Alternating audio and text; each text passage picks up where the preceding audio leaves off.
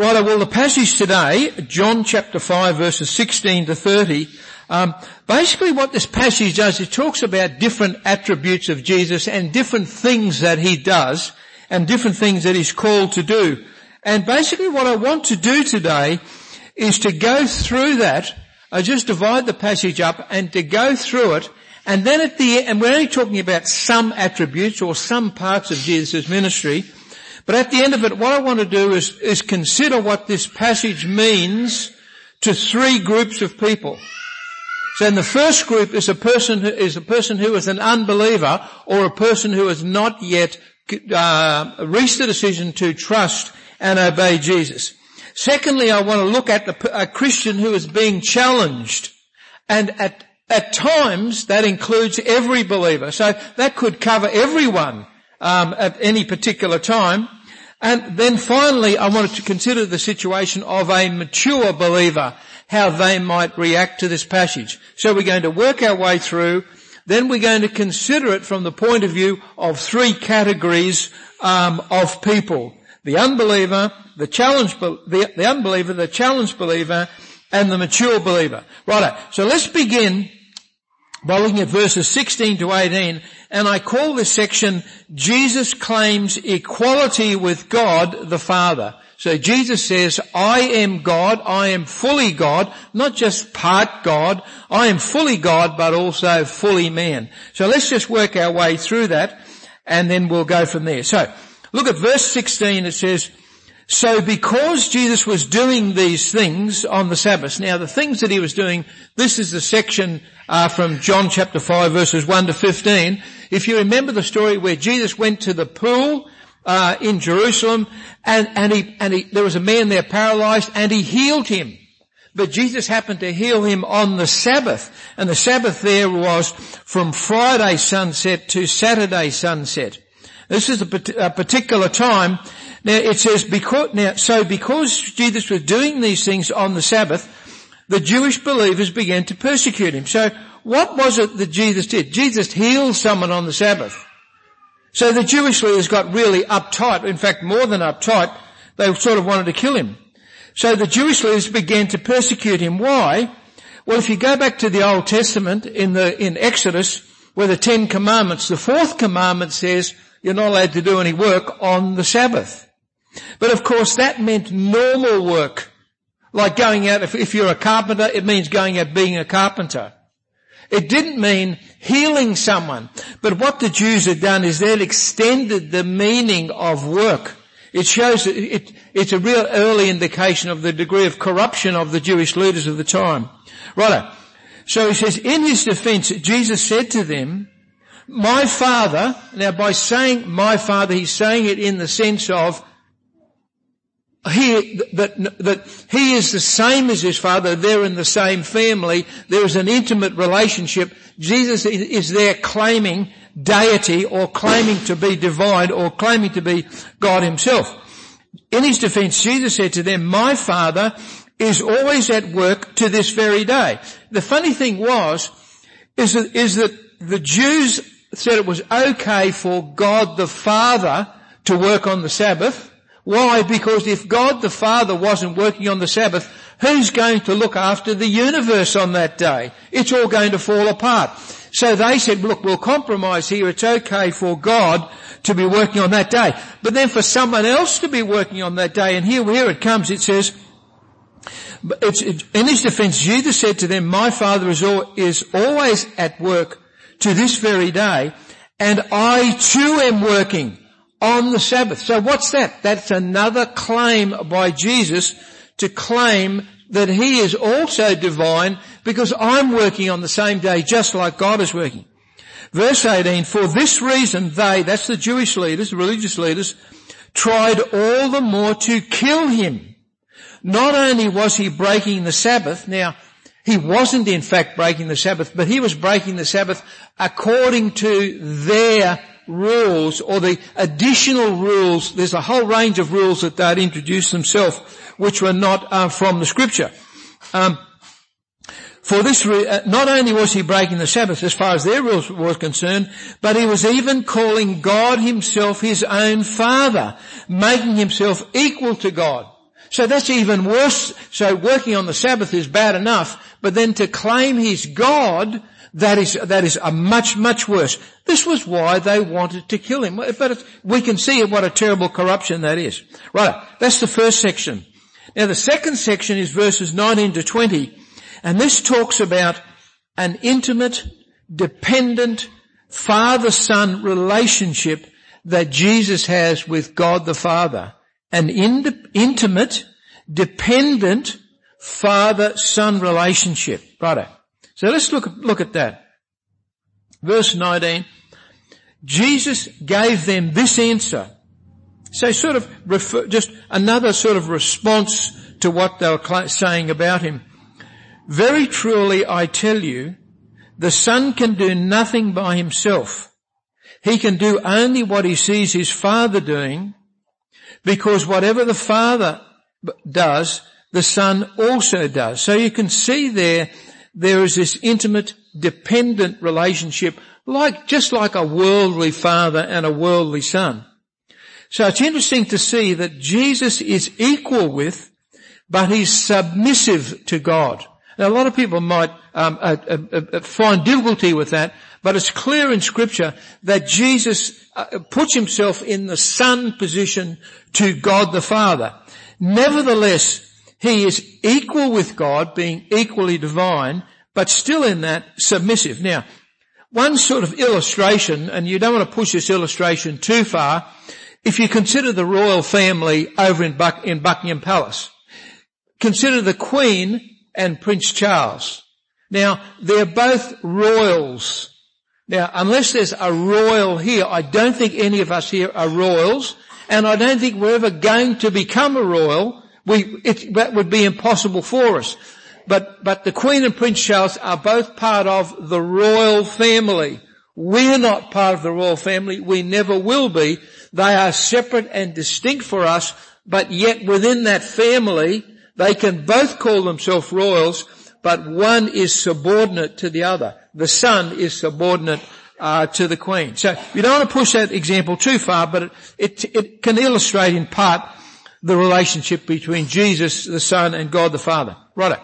Verse 20, for the Father loves the Son and shows him all he does.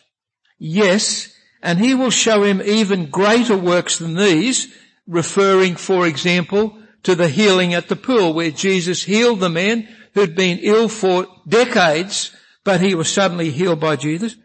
So that, and then he says, he will show him even greater works than these, so that you will be amazed. So what is the greatest thing that he showed, that God enabled to occur? What was it?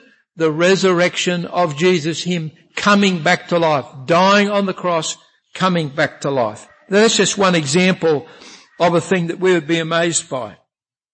Righto. Let's look at the third section.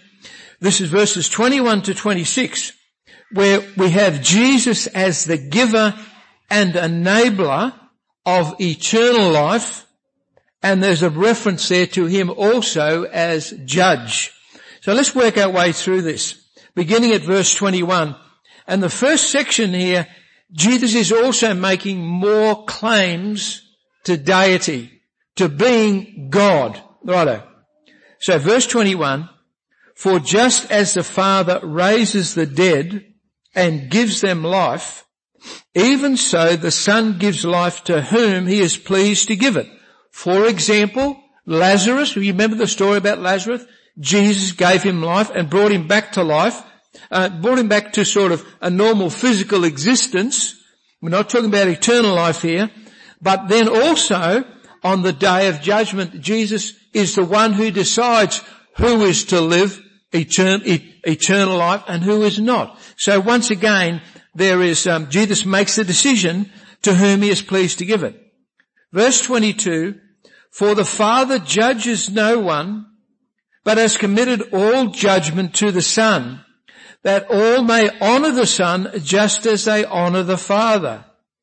Whoever does not honor the Son does not honor the Father who sent him. You do find people who draw a distinction between God the Father and God the Son, that Jesus is being less God than God the Father. That is not what Scripture says. Scripture teaches us that Jesus is fully God and fully man. I remember talking to someone on the phone a couple of years ago, and we were just talking. I was just talking to him about my faith. He's not a believer, this person, but he proudly told me that he prays every night before he goes to bed. But he said, "Look, I pray to God, but I'm not too fussed on Jesus. You know, and I'm not sure how I actually specifically responded to him, but that simply is incorrect. It's incorrect. It's absolutely clear. Whoever does not honor the Son does not honor the Father who sent him. They are both equally God, although one is subordinate to the other." Right. We must honor both equally. Now, this is in many ways, this next verse is very, very important. Verse 24, it's not only profoundly important for this section, but it's profoundly important for the whole foundation of what it means to be a believer and to be a Christian. If you want to know how to be a Christian, how to become a Christian, it's right here. Let's have a look at it. So we go to verse 24. This is Jesus speaking. "Very truly I tell you," and I'm just going to read it through the verse, then I'll come back in a bit more detail. "Very truly I tell you, whoever hears my word and believes him who sent me has eternal life and will not be judged, but has crossed over from death to life." There is an enormous amount in that, and it's most important that it be dealt with properly. Let's go back to the start. "Very truly I tell you, whoever hears my word." That's the absolute key thing. So what does it mean when it says, "hears my word"? This is the very, very important thing. And what he's saying is, whoever truly hears my word. You know, sometimes when Joan might be out for the day, my wife Joan might be out for the day, and I say, "Well, how'd you go?" And she tells me, and then about an hour later, I ask her a question which indicates that I didn't pay any attention to what she said when she answered my question when she first came home. And of course, I'm not the only husband who's done that either, am I? That can easily happen. So what it means is we can hear, but we don't truly hear. This is saying about people who truly hear what Jesus says. What he's saying is, when he says truly hear, it means someone who hears me for who I really am and responds appropriately. That's what he's getting at. Righto. If you remember last week I was talking about belief, and I was going to go into more detail. I'm going to do that right now. To truly hear Jesus' words means, I think, I put it under 4 different headings, and I'll just be brief on this. Know, agree, repent, and trust. First of all, know. There's an intellectual component to being a Christian. To say you believe in someone or trust someone, well, you've got to know. Well, who? You know, what is it about him? The first thing is know who Jesus is. He is both God, and fully man. What he did. Why he came. Why did Jesus come? The scripture says he came to save sinners. What from? From their default destination. From the moment of our conception. Some people say from the moment of our birth. I say from the moment of our conception, we have what I call a default destination. A default destination is what happens if nothing changes. So if the normal course of events takes place, we go to our destination. Our default destination is eternal separation from God. That is our default destination. Jesus, why did he come? To save sinners from our default destination.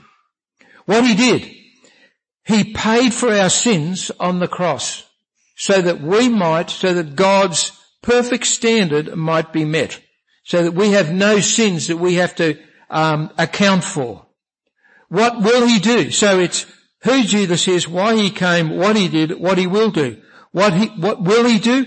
He will return to judge and reward. That's what I call the know aspect of hearing the words of Jesus. Agree. Says know, agree, repent, trust. Agree. Agree means to mentally agree. This is the intellectual part of being a believer. I know these facts.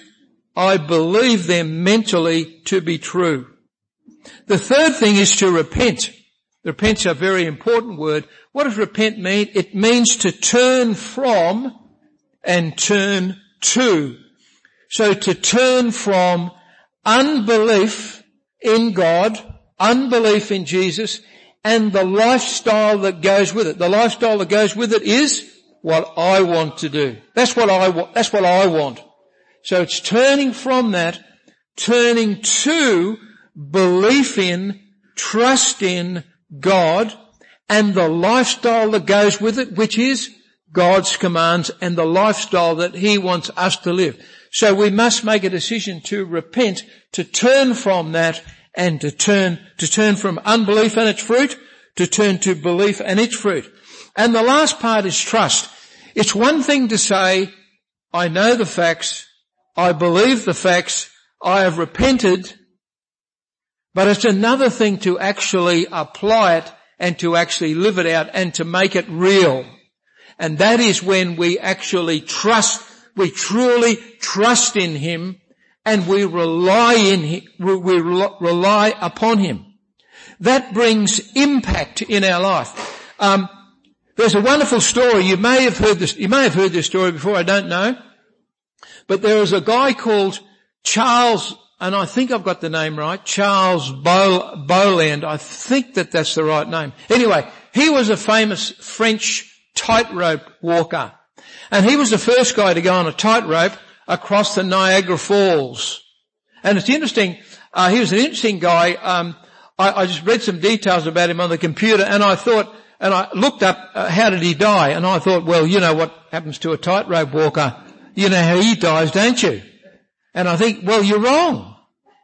It isn't. He actually died of diabetes. And I thought, well, that's amazing, isn't it? You know, he even did things historically. He cooked an omelette in the middle of the tightrope over the Niagara Falls. He's just absolutely amazing. Anyway, the thing is, he went backwards and forwards, and one of the things was he got a wheelbarrow and he went across with the wheelbarrow and came back. And everyone applauded him and said, what a wonderful person he is. And then he said, and so, look, oh, you were just fantastic. And he would probably, some of this is maybe a bit of a part of a made up story, but he said to them, look, do you think I'm fantastic? And they said, you're great. Do you think I'll ever fall off? No, you'd never fall off. Right, well look, hey you hop in with me. And they said, there's no way I'm going to do that. But can you see what I'm getting at? If you really, this is profoundly significant. If we really trust Jesus, you let go and you let him be the boss. You truly trust him. You don't just say it, you mean it and you live it. It's easy to say, but trust is also a growing thing. I've had to go through that in my life. You go through some really difficult experiences in life, and they're wonderful times. Why? Because you work out who you really believe in, who you really trust in. Righto. Very truly I tell you, whoever hears my word, that's so profoundly important what hears my word truly means, who truly hears my word, and believes him who sent me, that's God the Father, has eternal life and will not be judged. What does it mean? What does it mean here to be judged? It means to go to our default destination. These are, we talk about the most profoundly significant things when we come to church. And we smile and we laugh with one another and we have a good time, and that's great. But then underlying a Christian is the utmost seriousness in their approach to life. And if you don't have that, I don't think you understand really what it means to be a Christian. It is profoundly important to get these things right. And has eternal life and will not be judged or condemned eternally to our default destination. but has crossed over from death to life. So we've crossed from death to life. What does it mean? It means we've been born again. What a wonderful thing that is. Very truly, verse 25, very truly I tell you, a time is coming and has now come when the dead will hear the voice of the Son of God, and those who hear will live. So let me look at that again. He says, very truly I tell you, a time is coming and has now come when the dead. Who's the dead? That's everyone. That's me. That's you. That is every single person who has ever lived, is living, or will ever live, with the exception of Jesus, right? Everyone is spiritually dead. A time is coming and has now come when the dead will hear the voice of the Son of God, as we have, hopefully all of us, and those who truly hear, as I've said before, will live. Will live what? As God wants us to live, as He has designed and created and brought us about to live, trusting and obeying Him. Verse 26, for as the Father has life in Himself, God has always existed, and always will. That's impossible, really, isn't it, for our mind to, we can sort of understand that mentally, but to fully comprehend that someone has always lived, that's more than our mind can cope with, but it's true. For as the Father has life in Himself, He has always lived and always will, so He has granted the Son also to have life to others. Life in Himself, what? So that He can give that life to others, which is a wonderful thing. Righto. Let's look at the last section, this is verses 27 to 30, which is Jesus as judge on Judgment Day. Righto. Let's start with verse 27. And He, that's God the Father, has given Him, that's Jesus the Son, or God the Son, and He has given Him authority to judge because He is the Son of Man. The Son of Man, that He is not only fully God, but fully man. Do not be amazed at this, for a time is coming when all who are in their graves will hear His voice and come out. He's referring there to Judgment Day. Those who have done, now this is a part we need to get right. I'll read it through and then we'll come back. Those who have done what is good will rise to live, and those who have done what is evil will rise to be condemned. Now, when you read that, you would think that is saying that we're justified or get right with God by our works rather than by faith, right? But we know that we're saved not by works because we can never meet God's perfect standard. We're not saved by our works. We are saved by our faith, belief, or trust in Jesus. Let's look at that again. Those who have done what is good. What he's referring to there is the fact that when a person, he's referring to the results or the fruit of faith. So if we truly believe, our life will be transformed, we will be different people, and we will do the good works. If we go back to Ephesians chapter 2 verse 10, it says we are saved what for? For works that God has planned for us. So that will be evident in our life. So that's what it's saying there.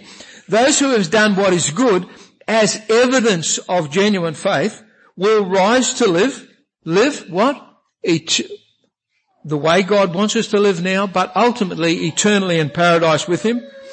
And those who have done what is evil, or what he's referring to there is the fruit of unbelief.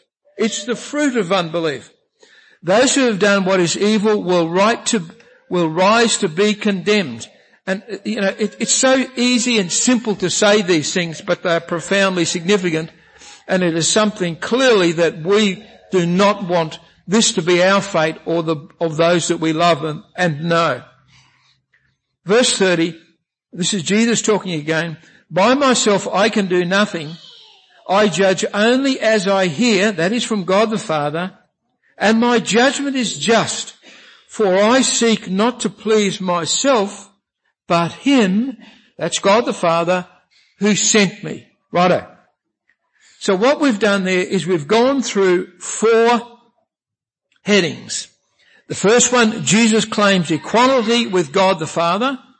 Then Jesus has an intimate, dependent father-son relationship with God the Father. Jesus as the giver, enabler of eternal life and judge. And then finally, Jesus as judge on Judgment Day. Right, now I didn't tell you right at the start what the title of the talk was. I should have said that to you before. But the title of the talk is what this passage means for you. What does it mean for you? Talking about it in terms of 3 groups of people. So let's think first of all in relation to the unbeliever. Very, very clearly this passage contains 2 key things. Number 1, it contains a warning, or the 2 things are, it contains a warning and an invitation. Very, very clearly.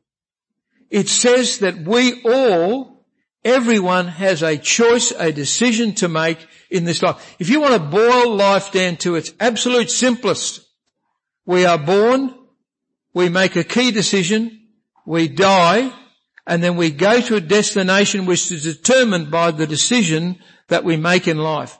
That is life down to the absolute bare bones. The unbeliever has a decision to make to warn us of the consequences of not hearing Jesus' words, but an invitation if we do and we do respond appropriately, then God is gracious and kind and He will never say no, regardless of who you are, what you have done. He will never say no to you. Even if you've been coming to church for 20 or 10 or 20 or 30 or 40 years and you suddenly realize, I've never been a believer. And that's happened many times for lots of people. Many times. The people say, I've been coming to church for decades and I'm not a believer. God forgives everyone Jesus welcomes everyone who comes to Him regardless of what their background is. So there's a warning and invitation for challenged believers. And as I said, doesn't it apply to us all? There have been times in our life we've had great challenges.